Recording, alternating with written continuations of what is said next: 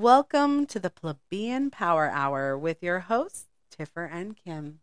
We are on episode 3 of our China discussion and our U.S.-China relations.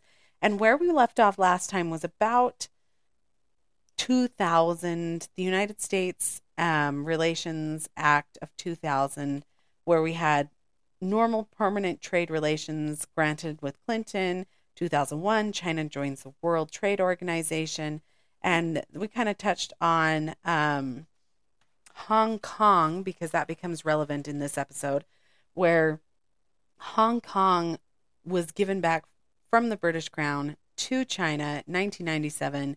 They have until 2047 to integrate back into China. So at this point in 2000, you have Taiwan, who essentially has a separate government, and you have Hong Kong, which doesn't necessarily have a separate government, but they do have a separate set of laws and expectations, and they operate and function different because they were ruled by the British Crown, which is a democracy of sorts, or like a capitalist country at the very least. And so they have a different way of life. So we're going to enter in, I have in 2001, the U.S. spy plane standoff. So this is where the United States, let me just back up. South China Sea, there is a lot of issue with who owns what island. Nobody can decide. And with whatever conflicts they've ever had over the past 2,000 years, nobody can really decide who owns what, and everybody's kind of particular. But there is this section where Vietnam claims the Hainan Islands, or islands near Hainan. Hainan is an island. But Vietnam claims it, and Vietnam says, oh, China can have them, but then after the war, they're like, they're ours, so you can't have them. And the U.S. does not recognize China's claims, and I think they're called the Paracel Islands.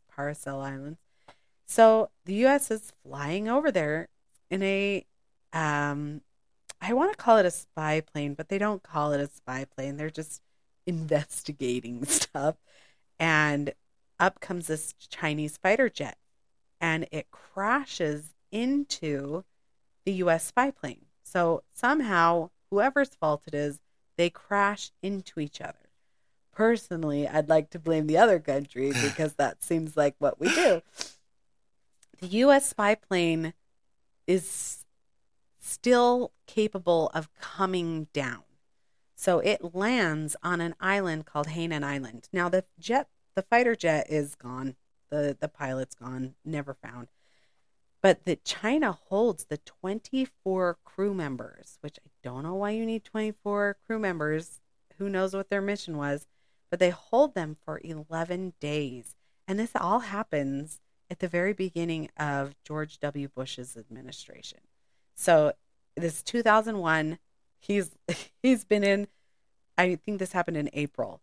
And of course, it may have prepped him for some intensity in September. But the islands are just strategically placed, but this is a very big conflict for U.S.-China relations, because China accuses the United States of spying and being in their airspace and causing their plane to go down, and the United States is like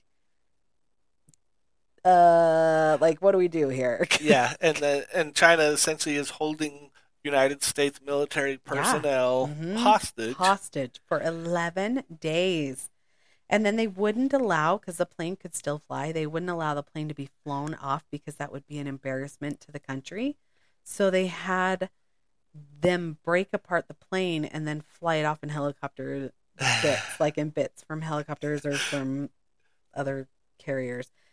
But there's not a lot that happens, that I could find. And what's fascinating is when you go back and you're looking at all of this, there are gigantic gaps in what people report. Yeah. There's not a lot in the 2000s. In 2007, though, the Chinese military spending starts to increase dramatically. So in 2007, their increase is 18%. And China's like, well, we need better training and higher salaries, which is a lie. And you find out that most of the stuff that comes out of Chinese leadership is a lie. You always find out later, oh, they lied, but it's not to be trusted. And it's not just them that does that, but yes. No, but honestly, when you look for the truth, it's never there. Yeah. So sometimes there's truth in other places. This is like you can just plan. If your lips are moving, I know you're lying. Everything they say isn't based around truth. It's based around strategic. Yes. This is what is good to say. And at the time, their military budget was $44 billion. That's what they'd raised it to. And the U.S.'s military budget was $623 billion. Okay? Today, their spending is $224 billion. And the United States has a budget of $2 trillion. Actually, that's 2020, so that's not necessarily today. What? But the U.S. military budget is $2 trillion. I don't think that's true. I thought it was like $898 billion. But let me see where I got this information. You know what? This is from the Department of Defense. These are their numbers. Saying that they got $2 trillion. And the numbers that I got from China are from the Chinese government. So who really knows? That's probably important to note, but sorry. Yes, that could be a lie. I actually was on their website a couple of times, like in Chinese websites, and I'm like, I bet I have so much spyware on my computer now. Like, it's terrifying to me. There are a few times when my imagination gets the best of me, as you'll hear at the end of this episode, where my train of thought goes into crazy land. And part of that was because when you look at their technologies and you look at the capabilities they have to spy on people, or everybody has to spy on people, it's quite intense. Yeah. But in 2008, China becomes the U.S.'s largest creditor. So at current, we owe China we owe Japan 1.1 trillion. We owe China $859 billion. And there's so much to say. So in 2010, China becomes the second largest economy because it takes over Japan. And it has the capability and projection to take over, the trajectory is the word I'm looking for, take over America by 2027. And one thing that I want to point out with that is that they're talking in terms of essentially like GDP sort of thing. Yes. And if you look at what the United States GDP is made of, it's mostly things like services and entertainment and other things like that. In pure production capability, as far as like manufacturing, China is already out producing the United States by almost double. It's kind of interesting. You can watch them put up an entire city in like a year. Like they have the manpower, they have the resources, they have stuff, and it's kind of overwhelming, their capability. But as I said before, or maybe I missed it and just skipped over it in my notes, they are putting out a military the size of Britain's military every 4 years. So they are pumping out, and we'll talk about the Navy rise because that is... They now have the largest Navy in the world, China does. They do not. Are you sure? It is not the United States who is more, but we will laugh about hear that who that one is. in a minute, because I'm so excited to talk about that with you. So in 2011, this is where the relations between China and America start to shift. Hillary Clinton,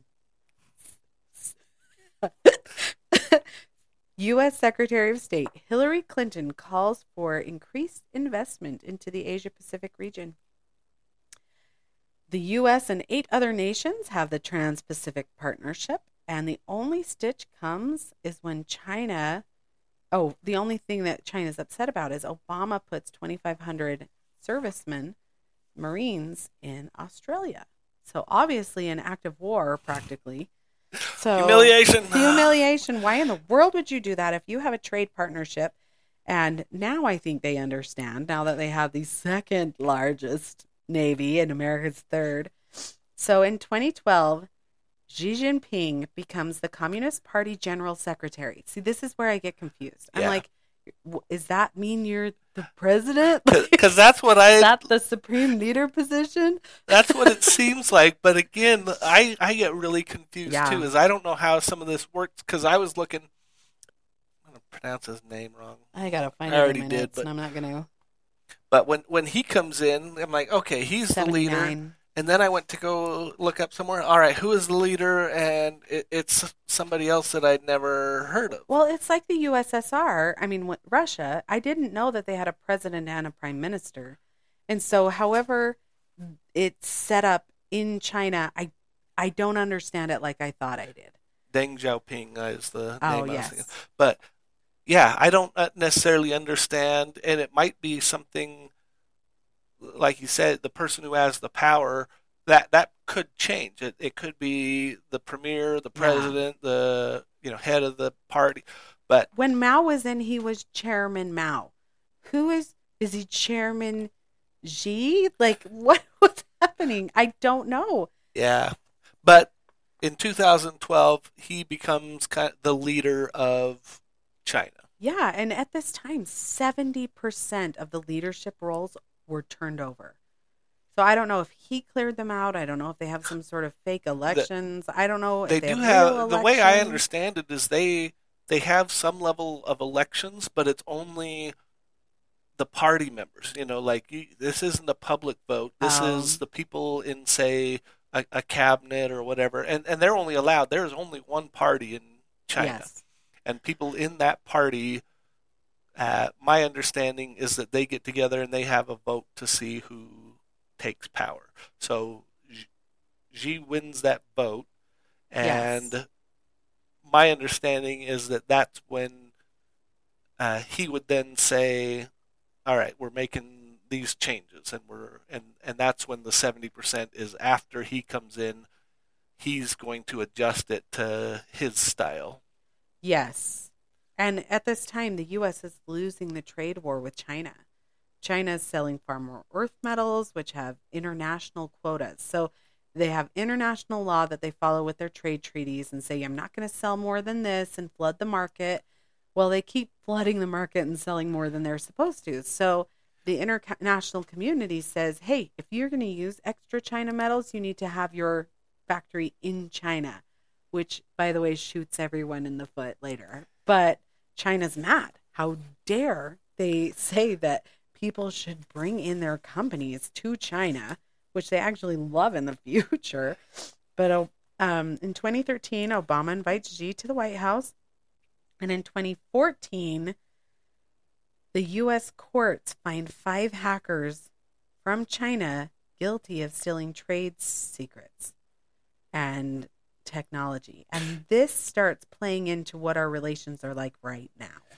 And I find that really interesting because I was reading something about the Chinese corporate espionage sort of thing. Mm-hmm. And they did an interview with somebody who was in the U.S. cybersecurity. And he says, my cybersecurity friends tell me when they hack Chinese sites, the only worthwhile tech they find is U.S. intellectual property.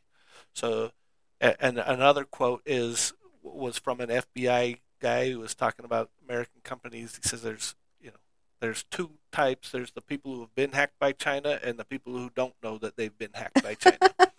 So they've already gotten in. And because Xi came in and he was really pushing the, one China policy. Well, he runs on essentially what is a make China great again. He calls it the great rejuvenation of China. That's what he kind of runs on. I've seen no red hats. I'm so confused. Yeah. Well, everything's red over there. But he runs on this, and I don't think he cares about these, laws. And I don't think he's the first one. Absolutely not. They don't. But they have to pay, some level of lip service and be like, oh, yeah, we won't do this. But I think it's very encouraged, whatever you can do to make China more technologically advanced, more whatever, you go ahead and do it. I believe that as China raises up to number one power, because they never played by the rules, no one will ever play by the rules with them. And I think that will be an interesting place to be, because even people who play by the rules-ish, everyone plays by the rules-ish with them. No. So here's another thing that I was reading about. The U.S. pushes what it calls a rules-based order, and it goes to China and says, you need to follow this rules-based order. And China's response is essentially along the lines of, that's easy for you to say. You went up the ladder, kicked it down behind you. Now you want everybody to follow these rules, and that will keep you on top forever. So we don't want to follow your rules because we want to be the ones on top. So they don't care about the rules-based order. They specifically call it out and say, that's just you trying to hold us back. This rules-based order is just a thing you say to try and stop us from being better than you. Wet. Oh, we're getting into my tinfoil hat territory. I'm so excited. So, okay. I want to hit the facts because I feel like the facts play in. But there was a document that I have somewhere in my notes where Xi has this India and China relations thing, and he completely states this in his thing. He's like, hey, we want to flip the world order. They're holding us back. We want to be in charge, kind of thing. Like, literally, he says this with India. Now, I hadn't considered India because I got so many things in my brain right now. The reason I did this is because we are having conflict with China right now. There's a potential war that's about to start. And I wanted to know why. And I couldn't figure out why. So I was like, hey, let's go back in the history. Let's figure out what these relations are. Because usually you can tell, right? You can see where it's not okay and you can see where it is. I could not tell. It is late night last night and I cannot tell. And then I see this thing with India and I'm like, oh. And all of these pieces like click, click, click, click, click, click. And this is tinfoil hat pieces. This is me making a this is just me. But okay, I'm gonna put a bunch of pieces together. We're just jumping right in here because I'm too excited. Because this is the good stuff. This is where, yes, this is the fun part where we've been building up. That's right. We're not reading the history books anymore. Now we're expounding upon what we learned and come up with our own theories. Yes, and I'm gonna see if I can get this out properly because there's a lot of pieces and my brain is just going. 2015, China starts making their own islands in the South Sea. They start building islands on top of reefs, and they are placing military equipment on these newly constructed islands. They are pounding out bunches of ships. They are getting so much going. And in 2017, Trump comes in and gets a call from the Taiwanese president saying, congratulations on being in office, takes that call. China's pissed. Trump says, hey, we still believe in the one China policy. And then,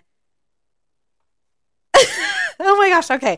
TikTok, right? TikTok. We've heard of TikTok and how it might possibly be used to spy. If you combine AI with TikTok, what do you have? An instant propaganda person. You have somebody who can instantly get any information to absolutely everybody in another country. TikTok is quasi-government owned. It is technically government owned. Everything in China is that way. Because that way. China's, even though they've made a market economy, they basically still say, but we as a government can do, we really still, as the communists, we have full control. So we'll let you use the market economy to build yourself up and whatever and get rich, but we still have full control if we want it. Trump said, you need to sell to an American company. Biden said, no, you don't. So when Biden came in, Biden said, you don't have to sell to an American company. If they sell to an American company, then the government does not have access to all of that information in China. So that's a thing. So, I have a bunch on TikTok. I'm skipping that. So you have them building up their military, right? And massively huge. I got to find my numbers, you guys. I'm so excited. Mike Pence goes over and makes a speech in China and says, hey, I'm kind of, we're kind of worried about how you're being aggressive militarily. Like, you haven't explained why. You have no external threats that any of us can see. Like, and it's kind of concerning to us that you are doing this. And the China Foreign Affairs Minister says, hey, if you start accusing us of stuff, it's going to affect our relations. And this is when Canada arrests the Chinese telecom CFO, Meng Wanzhou, and then she's extradited to the United States. She is the CFO of a company that we talked about before, Huawei, right? Huawei, which is a telecoms. They make company. Like she phones is and found to have been breaking national security. She is selling stuff to Iran, and that's when Trump starts saying his crazy stuff about how we're not going to use Huawei products to build 5G networks, claiming that they use it to spy, because they did. They were using it to spy. So you have, oh my gosh, it's not happening. It's getting stuck. Okay, jumping straight to the tinfoil hat. No more facts. You have the largest navy in the world is actually owned by North Korea. I don't believe that. Neither do I. I think if you were to ask North Korea, that yes, that is true. Oh we have the biggest by far. So funny. They say that, I mean, by far. By far. If you look up the stats that they are giving people, China, who has probably the largest military, has second behind North Korea. Second behind North Korea, has 400 and something ships in their navy. And America, they took it was about 2016 that America and China had about the same size navy, and then China just kept going, and it's huge. And they now have essentially the largest navy. So Russia has 370 active ships. North Korea has 630 combat vessels, they say. China has 417. So if just taking these guys and North Korea at face value, there are 1,400 ships. Now, you probably can't take North Korea at face value, so about 1,100, right? The United States has 485 ships. The United Kingdom has 70. Japan has 170. Australia has 36. And South Korea has 160. You put all of those together and you have 921. But wait, there's more. Because Canada does have 68 ships, but India has 295. So if you just replace India, because remember, Xi goes over and talks to India and says, hey, you take Russia, you take India, you take China, and you take North Korea, and they have everybody out-navied. It would be the largest collaboration navy in the entire world by far. And so here I am, and I'm like, oh my gosh, China has quite a lot of land in the United States that they have purchased. Not a ton, though. There are other countries with more. And that they use for like farming and things of that nature. But they will have the capability, because I had thought that only the United States had nuclear submarines. China does indeed have at least 6, and probably is lying about how many, because the United States won't say how many they have either. Nuclear submarines. So that means that you can stay in your nuclear submarine until you have to get food. Like, you are just capable of being underwater for months and months and months.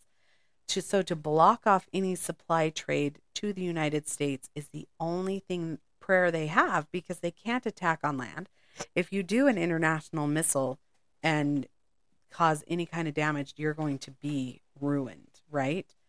And it was really funny because I was going through the nuclear numbers, and China, I mean, nobody's telling the truth, and we have to acknowledge that.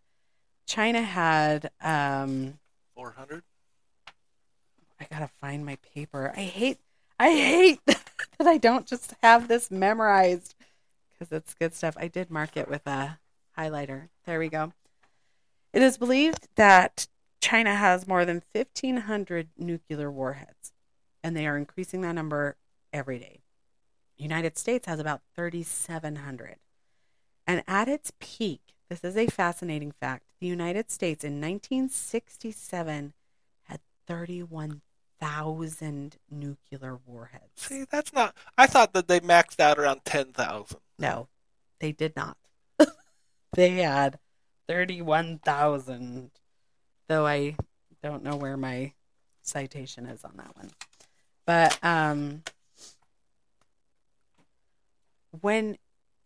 what I think is going to happen, and this is tinfoil hat, is they are going to try to break the economies of all of the people who are technically in the quote unquote top tier right now, so that they can become the new world order. Because I can't think of another reason why they would do this except they want to be in charge. I can't think of a strategic anything. They're doing fine economically. I cannot figure out any other thing except personal gain. So I think it mostly is like a personal gain sort of thing, but if you listen to what they say, basically what they're suggesting is that they're tired of the U.S. being on top and thinking that they get to dictate how everything works, and they want a multipolar world where, similar to what it was when there was the Soviet Union, where the U.S. doesn't just get to say something because the Soviet Union had, roughly equal power.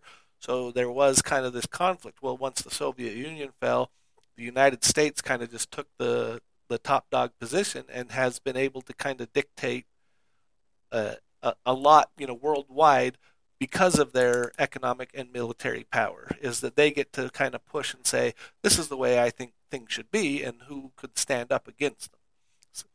So yes, what and I think they want to be that. Is that they want a multipolar. I don't know that they're saying they want to be the only one on top, but they're suggesting having just the U.S. there is bad for the world.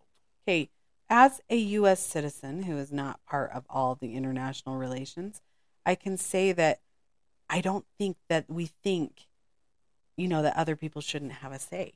But I do think if China and Russia became on top, they would not give a crap what anyone had to say. I think that that's more likely, but I also think that's citizen talk. I think if you were to go ask a Chinese citizen, if China was the top, dog in the world, would they abuse other nations? Oh, no. They would be generous and nice and do whatever. No, I am positive. Yeah, if but you America go ask doesn't them. think that their selves are generous and nice. But if you take away, the Russian influence in elections, right, over the last while, and in the Russian influence, and I imagine China's probably doing it too, to stir the pot when it comes to like racial issues and things like that, where they're just really been found to be like pushing it, and they have like these bots or people that like try to muddy up waters to get essentially maybe like a Civil War-esque type thing. Yeah, happening. They like to push extremist thought. Yes, to disrupt, and I mean, people have been doing this throughout time, but we're just falling victim to it. But there was a letter that Xi Jinping put out in March 20th of 2023, and it was when he had gone to visit Vladimir Putin. And he says China and Russia are each other's biggest neighbor and comprehensive strategic partner of coordination. We are both major countries in the world and permanent members of the UN Security Council. Both countries uphold an independent foreign policy and see our relationship as a high priority in our diplomacy. And he goes on to talk the um, about just how they view their relationship and over time. But what I found was really interesting about this is I found this, and I am only an English speaker. It is on their national website in English. And I was like, is this what people do? Like, but he's talking about, it's not in Russia, it's not in, and I'm like, this is for everyone to know. Thanks to the joint efforts of both sides, China-Russia trade exceeded 190 billion US dollars, up by 116% from 10 years ago. And they talk about how they have a strategic partnership. And then the international stage and how they've fulfilled their responsibilities. And it just gives this impression that there is going to be I don't know, it gave me the impression that they are trying to become top dog.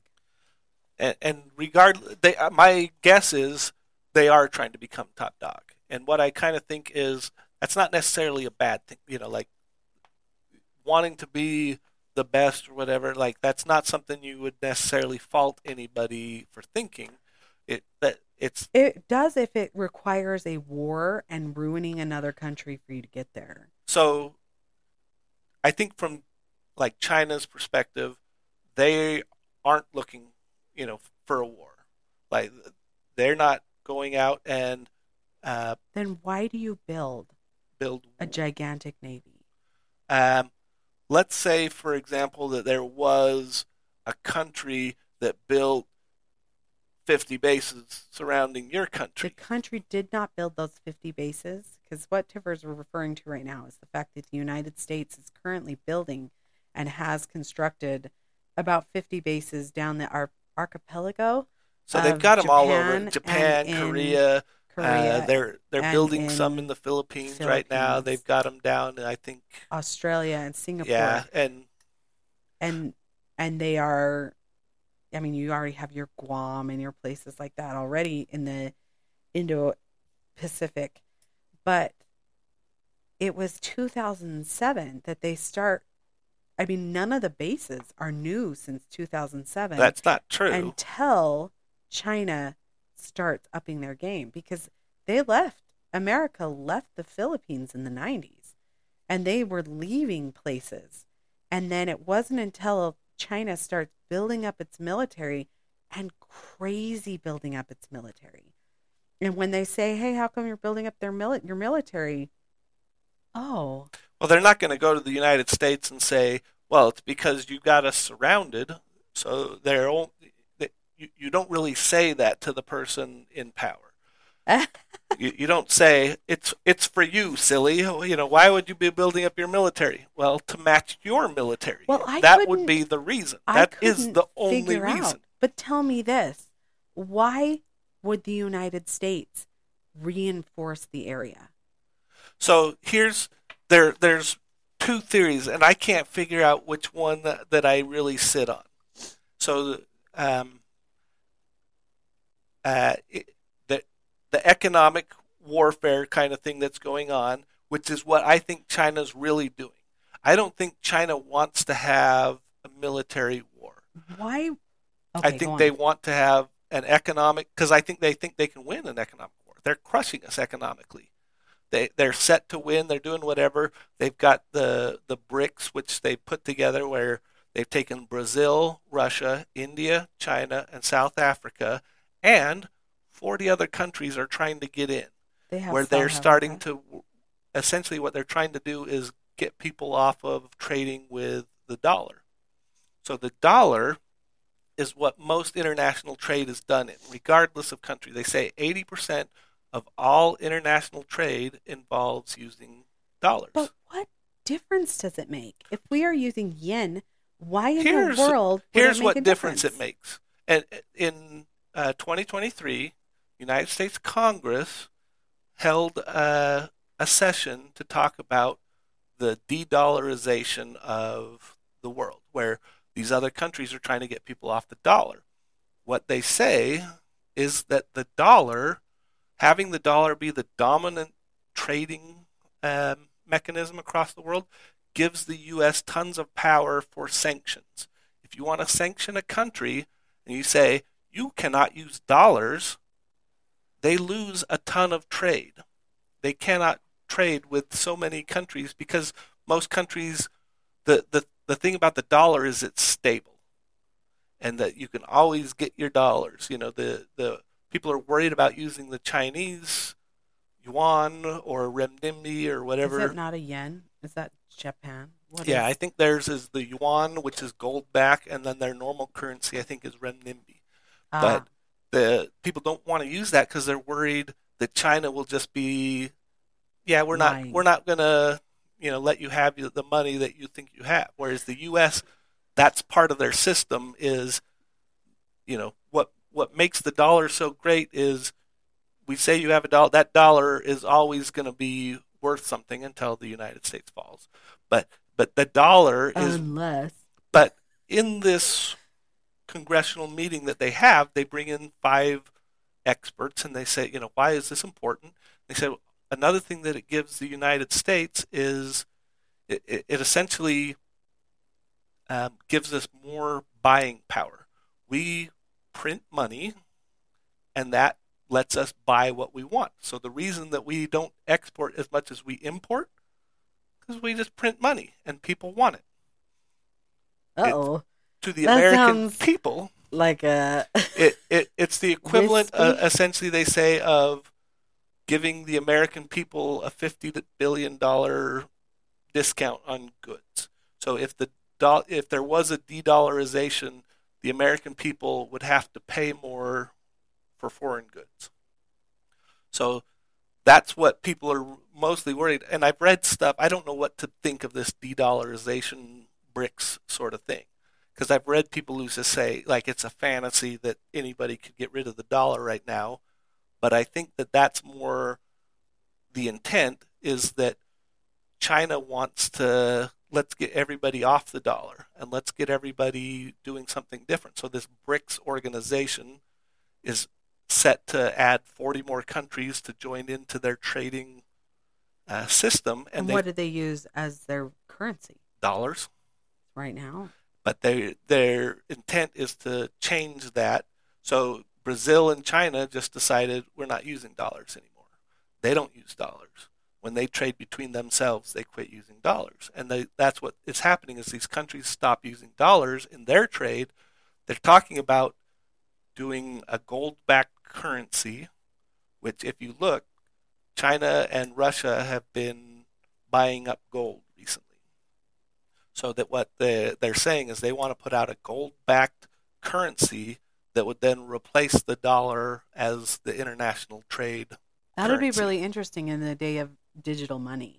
Like when you have Bitcoin and digital currency, because I think that's where everyone wanted to go, is a for real digital currency. There are a lot of people, and the people who are pushing Bitcoin were saying, hey, this is a decentralized thing.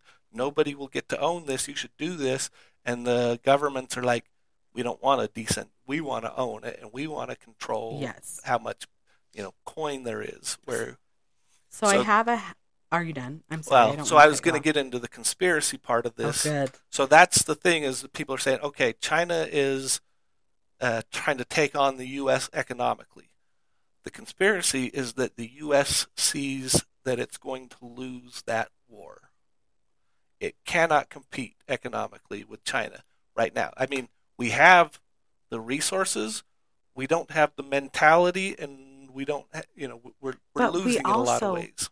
Don't care. We don't care because the dollar out there is actually really good for us. But if our people start getting poorer, we will care. But I also think that would be good for our country. It probably would, because that's what happens to China, and it pushes you to say, okay, we have to do manufacturing. You can't we have just watch to do this. TikTok all day. Yeah, we would need to change our behaviors, which I think would be a benefit to America. So I am not But the Threatened. conspiracy part is that U.S. feels threatened economically. They feel like they're going to lose. But if you can start some sort of war, you can win a war. And if you win the war, you will put their economy in the same thing that happened after, say, World War II. European economy went to shambles. The U.S. took, top dog spot. This is what I think Russia and China are doing to America. I think Russia, when they invaded Ukraine, were trying to get NATO to pull in. Yeah. I think that they took over Ukraine. I think they destroyed their Black Fleet so that they could have their access points.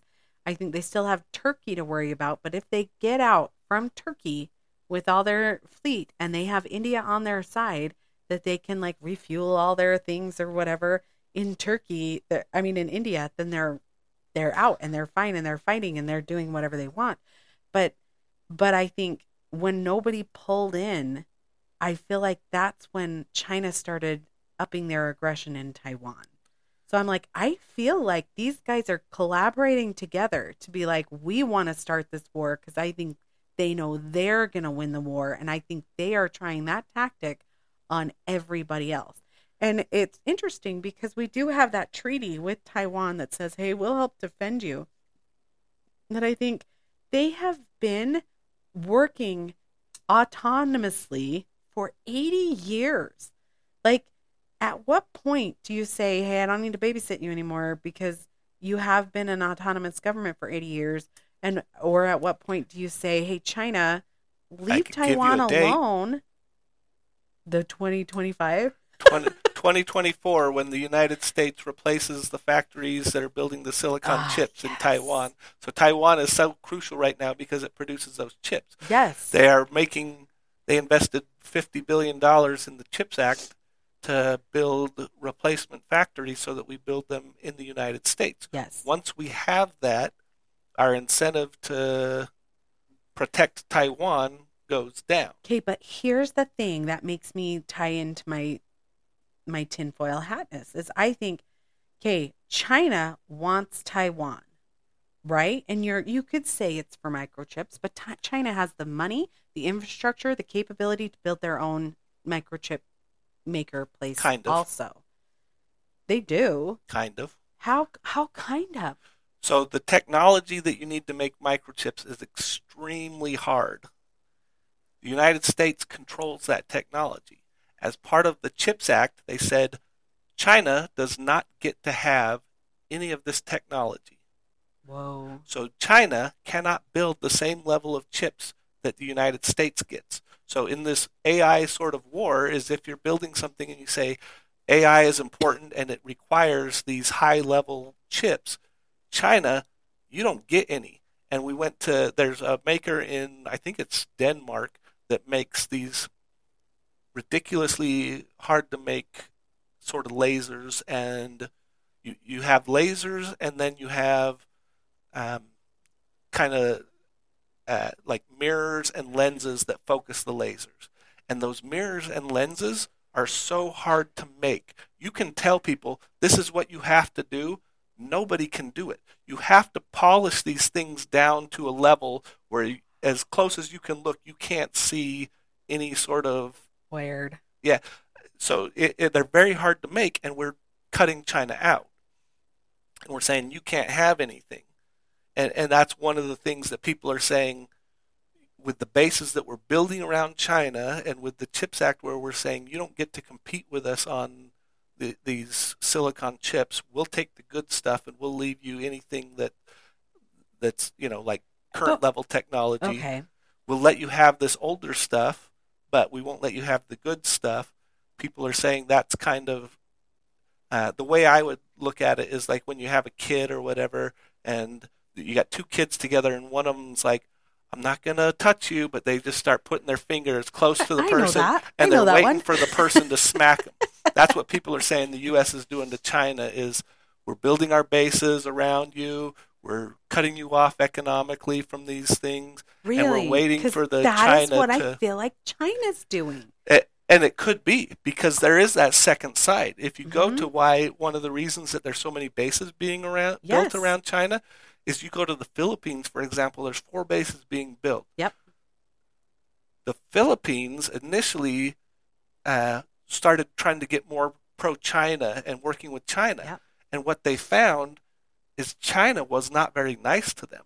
No. And China there's, would be like, okay, and they would come in and they would take the kind of where the Philippines were doing their fishing, and yep. China would be like, now this is where we fish, and Philippines is like, this is our land, this is Yeah. our ocean, this is our where we fish, and China would be like, not anymore, and So, so the U.S. steps in as the yes. protector of the little guy. So Yep. those are the two things: is the U.S. the aggressor that's trying to force China into a fight, or is the U.S. the protector of the little guy who's like, we're not going to let you go in and abuse countries like the Philippines and like Taiwan. Taiwan and all these Well, other that is places. why I keep thinking that this is their idea, because the Philippines tried really hard to get America out, and they did in the 90s. And now they are inviting them back in. Yeah, And so I'm like, I'm sorry. Like, it's but really there is hard for more me. side to that too.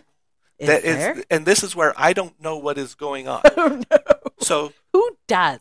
somebody might, but She the does. example that I know is Japan.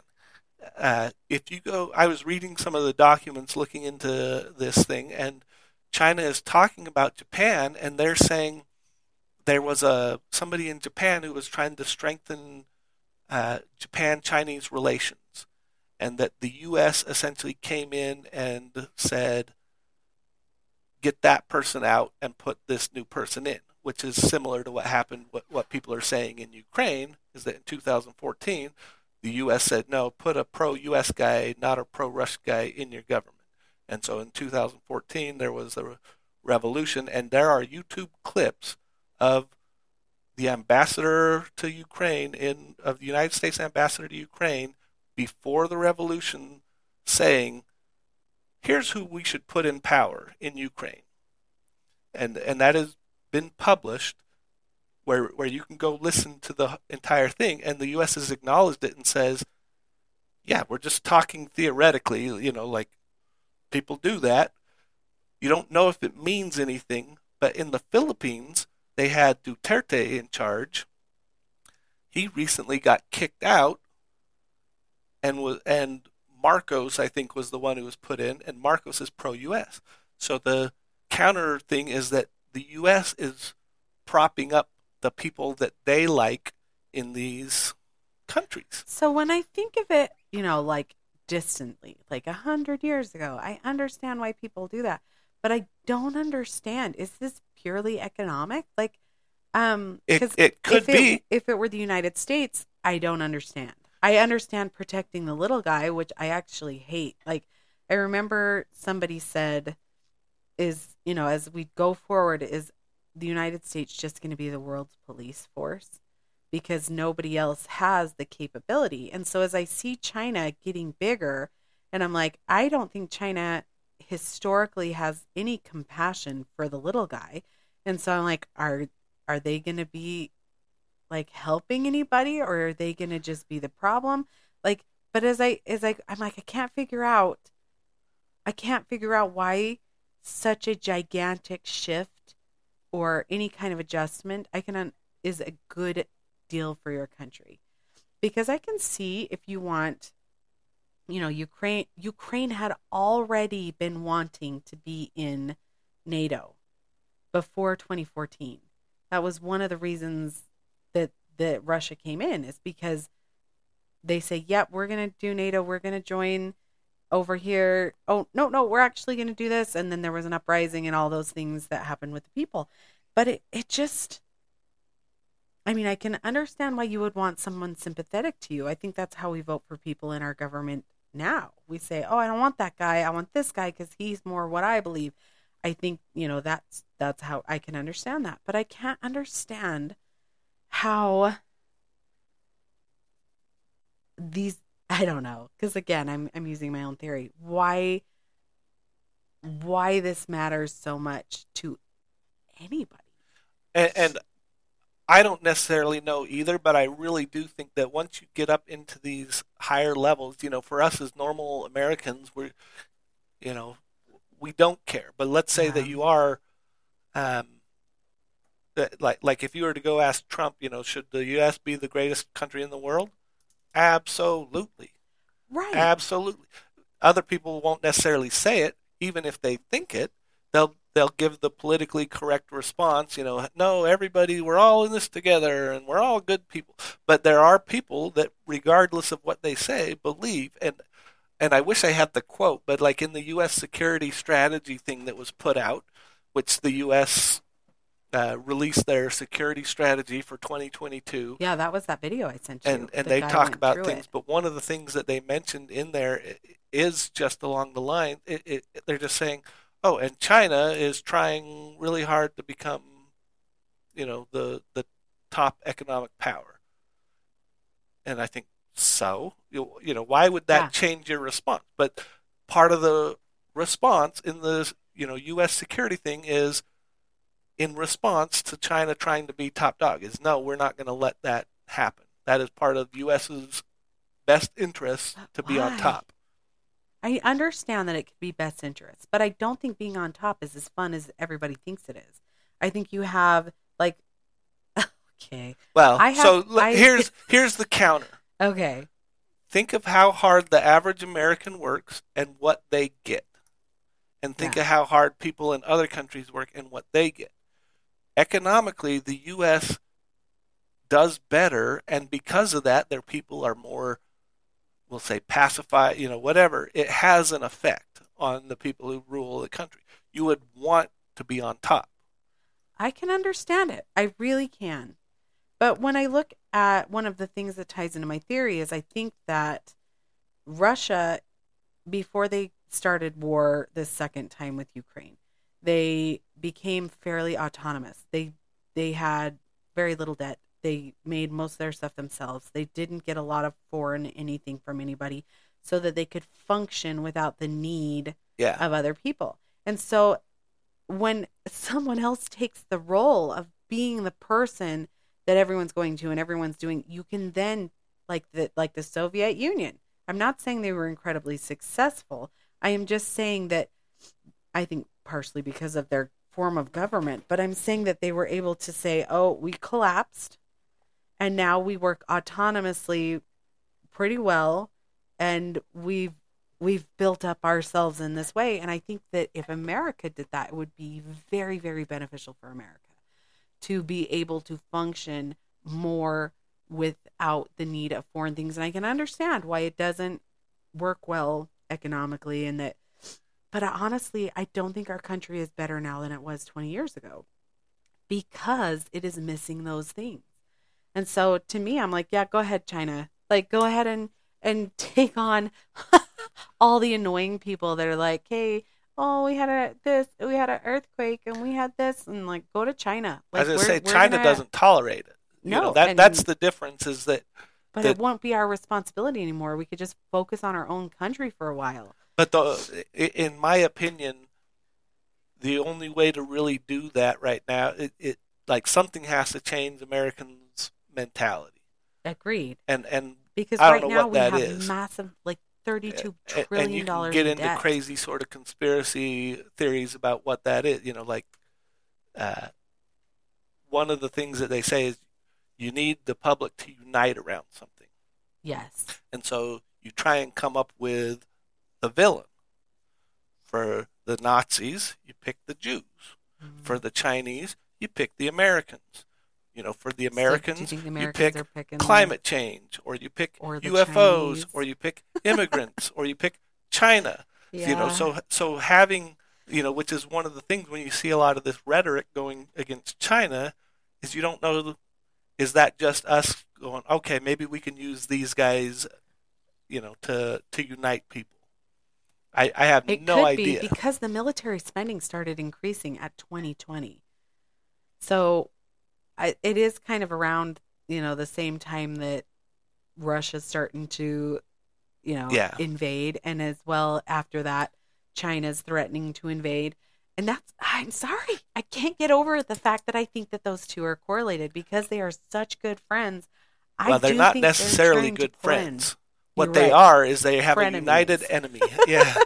They have a they have a common goal of kind of taking the U.S. down a notch, I essentially. I was talking to my husband about this, and I was like, "What do you think?" And he's like, "No." And I was like, "I don't know," and he's like, "Well, what do you think long term with this?" And I think long term, I think those two superpower people cannot function because they're both the type of personality that can't work with someone else making any kind of calls for them. And so when it works for them, okay. But I think as soon as there requires any diplomacy, I mean, look at the history of China. Anyone offends them, diplomatic off the table. Like I'm like, and I think Russia's fairly similar. So I'm like, you put They're two very similar. hard-headed people that way, you're not getting a long-lasting thing if any kind of conflict comes up, so here's what my imagination says. If there is a war and economically or cutting off supplies or an economic downfall to the United States because of these two groups, and if they do put an EMP bomb thing over the United States and bust all of our chips and whatever, and we go through a difficult time, I think China and Russia will absolutely rocket ship high together for a while. And then I don't think it will be hard to do those little things where you're like, well, this one called you this and that one called you that and this one said this. And then we wouldn't have to do any of that. They'll do it themselves. It's true. It's just the way that it kind of is. And it's just the way, I mean, one of the things that I think, though, is if they do an EMP thing, that's not the end. You know, we do it to them. They know this is the mutually assured destruction. You press that button, the same thing is going to happen to you, at least the same level. And my guess is that it's going to be, you're getting the tenfold retribution. Like that. Well, because you smack me once, I smack you 10 times. That you did that to somebody. So if you EMP somebody, which is, for those of you who don't know, it is the blast that comes after. It's called an electromagnetic pulse explosion in the air, is what we're talking about and referencing at this time. So if one of those China balloons comes over and it has a nuclear weapon attached to it, and that weapon goes off and explodes in the upper atmosphere, there is an electromagnetic pulse that will come down and destroy all electronics, microchips that are in its radius, which if it's up in the higher atmosphere will be about roughly the size of Texas, like huge. And because those balloons, we don't really, at our awareness at this point, have a way to take them down. And even if we could take them down, they have a nuclear bomb attached to them. So what do we do? But, there are ways of submitting people without actually having a nuclear weapon touch the land. But I don't think it would be to the detriment of the United States for very long. I think maybe 30 years. And then I think... I mean, that's a long time. It's a long time, but I think that they would eat themselves, and then we would have regrouped how we formulate our country, and we would come back in a good way. And that's one of the reasons that Australia in there, too. I mean, we don't even need to... We have the nuclear missiles, and I don't even know what we're doing in space. We've signed a treaty that says we won't do nukes in space, and so is everybody. But if something happens, we would fight, back. Like it's not that China and Russia would rise because they're going to go through the same thing. It's going to be 30 years for them before they can stand the same. They're not going to get away scot-free. So I don't necessarily. The thing that I worry most with that would be more along the lines, and this is one thing that I potentially worry about, but you go poke at North Korea to be like, hey, you should do this, you should go nuke the U.S. or whatever. North Korea does it, and then China goes, these crazy North Koreans, we'll smack them for you, and then China walks out unscathed or whatever, yes. And that's a potential possibility, but I don't know. With their gigantic navy. That's right. Oh, my goodness. Yeah, but and I have no idea what to expect with any of this, because in my own head, I can't figure out, is the U.S. being more more aggressive or more, and I don't think you have the information because but I think it's the military spending that shows that Russia and China started first.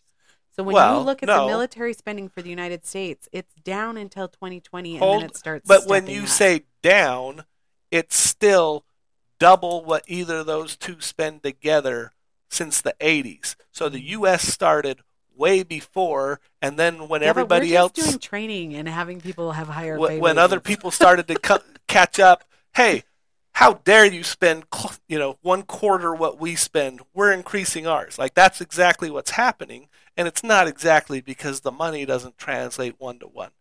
But the U.S. started long before. The U.S. built up the biggest military in the world, and then we see other countries building up a military to rival our military, and we go, oh, you must be aggressive.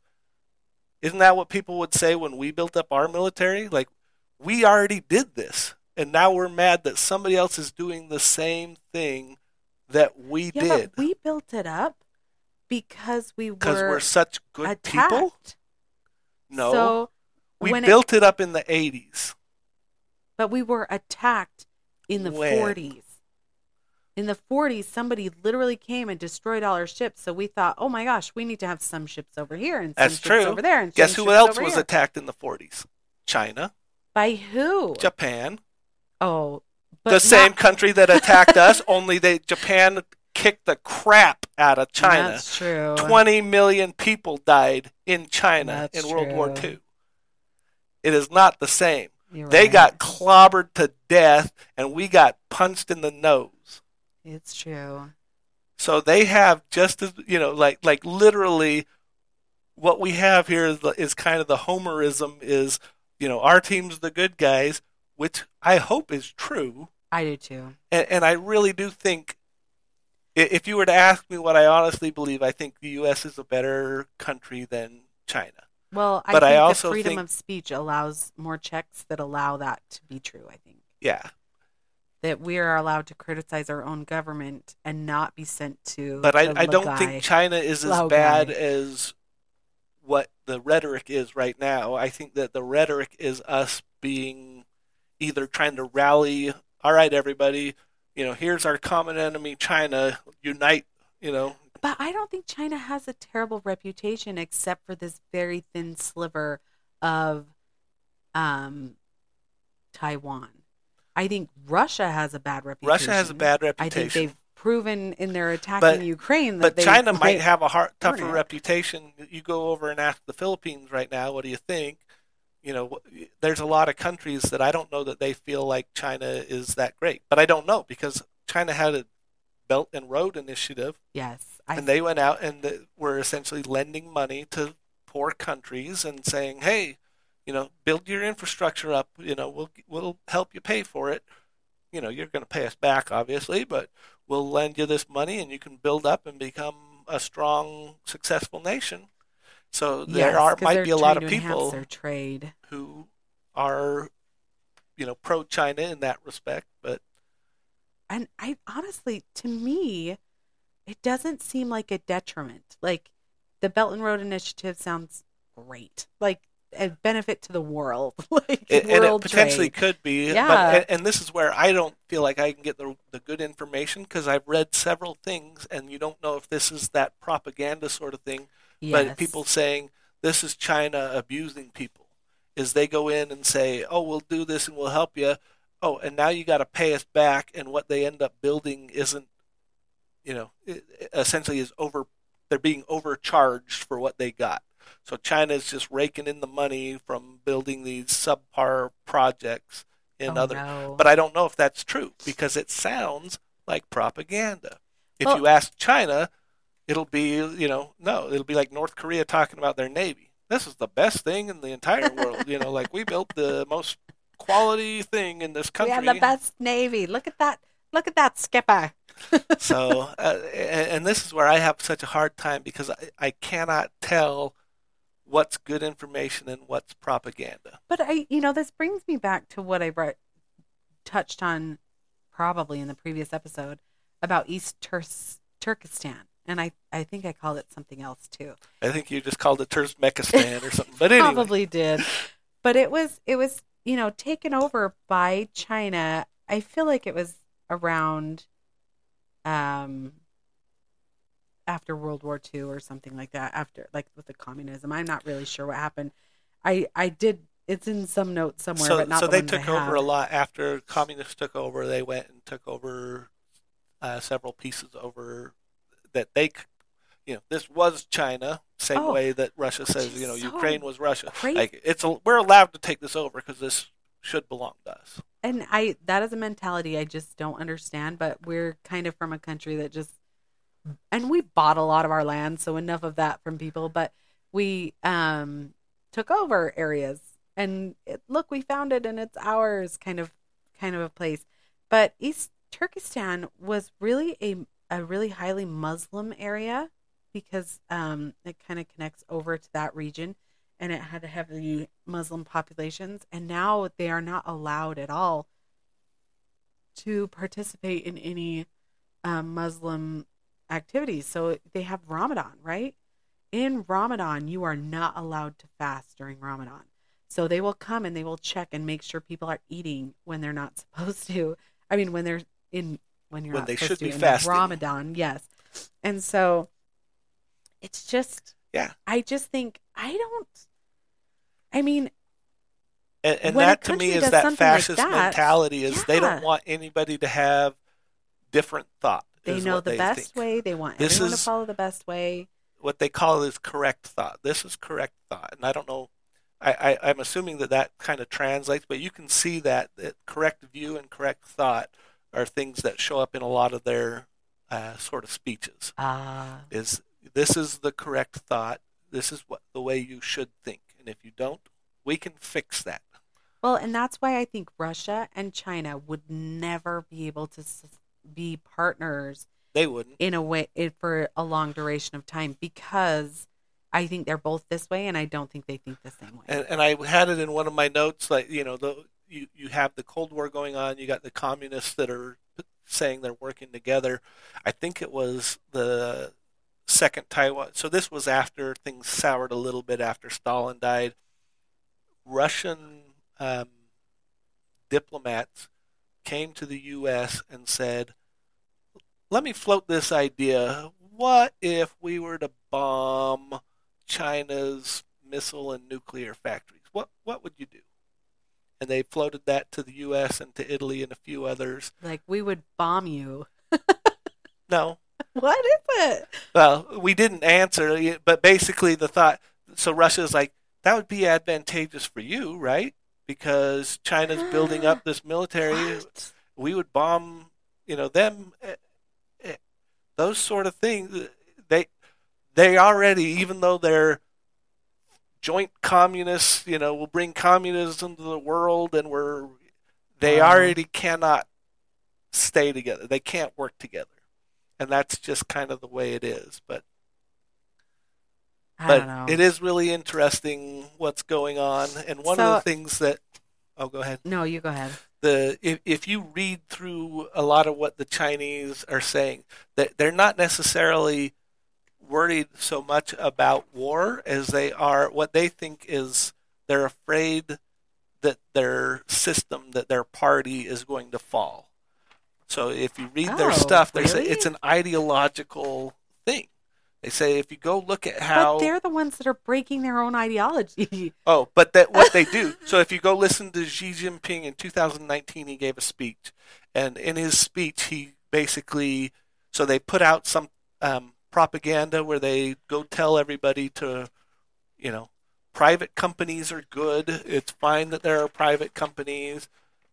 We should remember. I can't remember exactly what he was saying. So here's from one of their, this was in 2023, to promote the development and growth of the private and guide the society to have a proper understanding of the significant contributions and important role of the private economy and have a correct view of the wealth obtained by these people. And they go in, and then he goes in and has his 2019 speech, and socialism with Chinese characteristics is, yeah, we do have this, and we got to remember. And he goes and says, he's worried that people will go back and look when we were Do you mean truly capitalist communists. characteristics? Well, they call it Chinese because they're not going to say capitalist, so it's Chinese characteristics. Oh. But he says we have to discourage people from saying bad things about communism when we actually practice communism. The Great Leap Forward, the Cultural Revolution, bad things, that's acknowledged as a bad time. So we have to kind of temper that and say, hey, we've adjusted. We now do this. We're still communists. But it's a little different communism. We're adjusting with the way things roll. And that's what they push out. But what they are afraid of is they're saying, look at how Russia fell. Russia didn't fall. The communist Russia didn't fall from war. They fell because the ideological competition, they lost that. And that's what they're afraid of. And what they say with Taiwan, they're not afraid that Taiwan's going to take them over. They're afraid that having Taiwan exist as a capitalist society that does better than they do. So they say you got this Chinese, the same ethnic group, the same sort of thing, and the people on Taiwan are outperforming the people on China, and that's a black eye on the Communist Party. So that's their big beef with, they want the one China, but having Taiwan do so well makes them worried that people will look and say, well, maybe we got the wrong government. Maybe we should have Taiwan's government. So that's, I think, what they're most afraid of is that the people in power are going to fall from the people inside of China. Well, what's funny to me about this, with as little as I know, is I don't think you're really all that different anymore. Oh, they're not. No. So I think it's funny that you're so afraid that people are going to look over there and think that's great when you're actually doing 80% of it over here. But the difference, the thing that I always think is, it's not about the people in power don't care about being true to communism. They care about staying in power. So if they can't convince people that they're the right people to have in power, they will lose that power and somebody else will take it. They don't care that they're not communists. They don't care that they have capitalistic tendencies. And to me, they're just fascists. But they don't care. They're just, don't lose power. So whatever you have to say, you say to make the Communist Party populace happy is absolutely we're communists. Of course we're communists. Call ourselves, we're the Communist Party. But it's really, but I do think that that's what they're most afraid of is that their party is going to fall. And realistically, similar to the Soviet Union party fell, wasn't good for Russia. The Russian people, it hurts morale, it changes things in other ways, and I think that that's what they're afraid of, is that China will potentially fall if their government falls because they'll lose the morale and whatever else. So I don't really anticipate a physical war, but I do think that the ideological fighting and the sword rattling and the whatever is going to hit a crazy level. Well, I think this will either be tiny or it will be huge. I don't think it'll be somewhere in the middle. I think it will be a dinky little sword rattle thing like, look how strong my arms are. Right. My steel is very strong. Or else I think it's going to be huge. And it does have the potential, and if it gets huge, it could get ridiculously scary, bad. But oh, that was fun. Yeah, I didn't get all my thoughts the way that I wanted them to, and so that is my one regret. Well, is there one thing you wanted to bring up, or anything you wanted to? No, I just, but I still, unless it is huge or tiny, I can't wrap my head around why they care so much about Taiwan and why they care so much about Ukraine and when it's regarding Russia. I can't do it unless it's tiny or it's huge. Other than that, it makes no sense to me. It would be really interesting to, and I can't tell you how many hours I spent on it this week, but in the previous weeks as well. I've looked and I can't figure it out. Not that I'm an expert, but usually you can tell. See, and I can't figure out a lot of the current stuff. Like the big one to me is, what does the U.S. want? Is the U.S. aiming for war? Because there's a bit of me that thinks that's what you have the CHIPS Act where you're saying look, you can't have the cool technology. We'll have the cool technology. We're going to build bases around you. If you put them by us, we'll scream about it, but we'll build them, essentially box your entire, country in from the sea. We won't do anything bad because we're.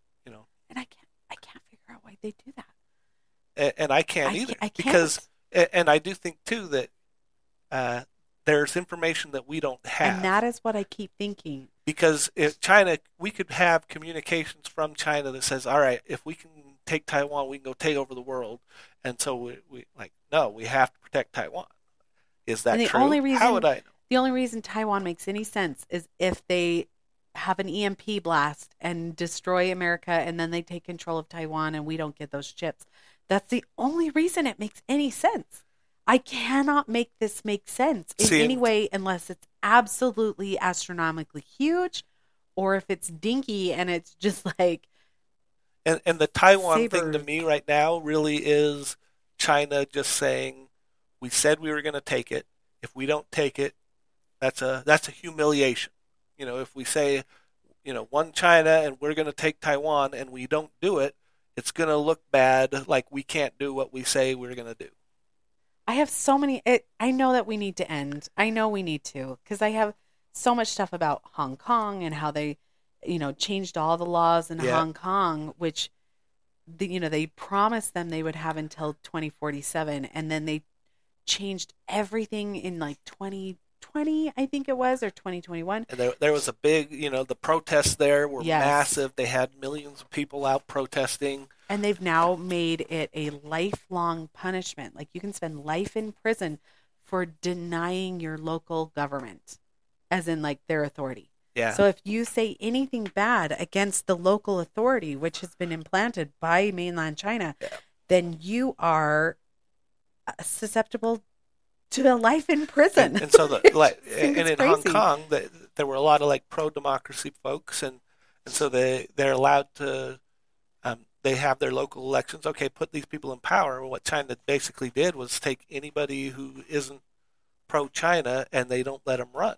Like you Yeah, have to put in, and it really is kind of disturbing. For what I do think too is like absolutely. it's none of our business realistically, but at the same time, if you see a trend where somebody like China is going in and taking these potential, places that run themselves, Hong Kong, Taiwan, you can even get out into, say, Philippines, whatever, Korea, and you have this country who's going in and potentially abusing people. What should your response be? Is none of my business, or we don't tolerate that, Yeah. and I don't know And what the right answer is, how but do you let them become the big world power? yeah, How do you let them have so much say when they obviously have shown that they care very little about humanity and individual humans? Like, how do you do that? and my guess is that's exactly what they say about the United States, is that the United States gets involved in other countries' politics and shouldn't, and they abuse their economic and military position to get good trade and treaties with people who then feel like they can't stand up to the U.S. So my guess is they sell themselves as, we're going to come to the aid of all these poor countries that are being abused by the United States. And I am positive that that's the message that they send to their people. Yeah. And that's what bothers me, is I don't know what the truth is. I have no idea. I just know both countries sound very similar to me. And what I hope and what I believe is that the United States is a better actor, a I better think I world think citizen than China. But I'm just based on Hong Kong alone, I think, and East Turkestan, I think, oh yeah, for sure. Like just those two yeah, things. I know that there are flaws in every country and there's a lot of flaws in individuals, but I think those are big things. yeah, I agree, and I just don't know what our response I should know. be. History in the making. History in the making, and yeah, I'm sure new information will start coming out Yep. at some point, and we'll potentially change views or It's learn possible. more or whatever. Uh, But but thanks for listening with us. yep, See you, everyone. Bye.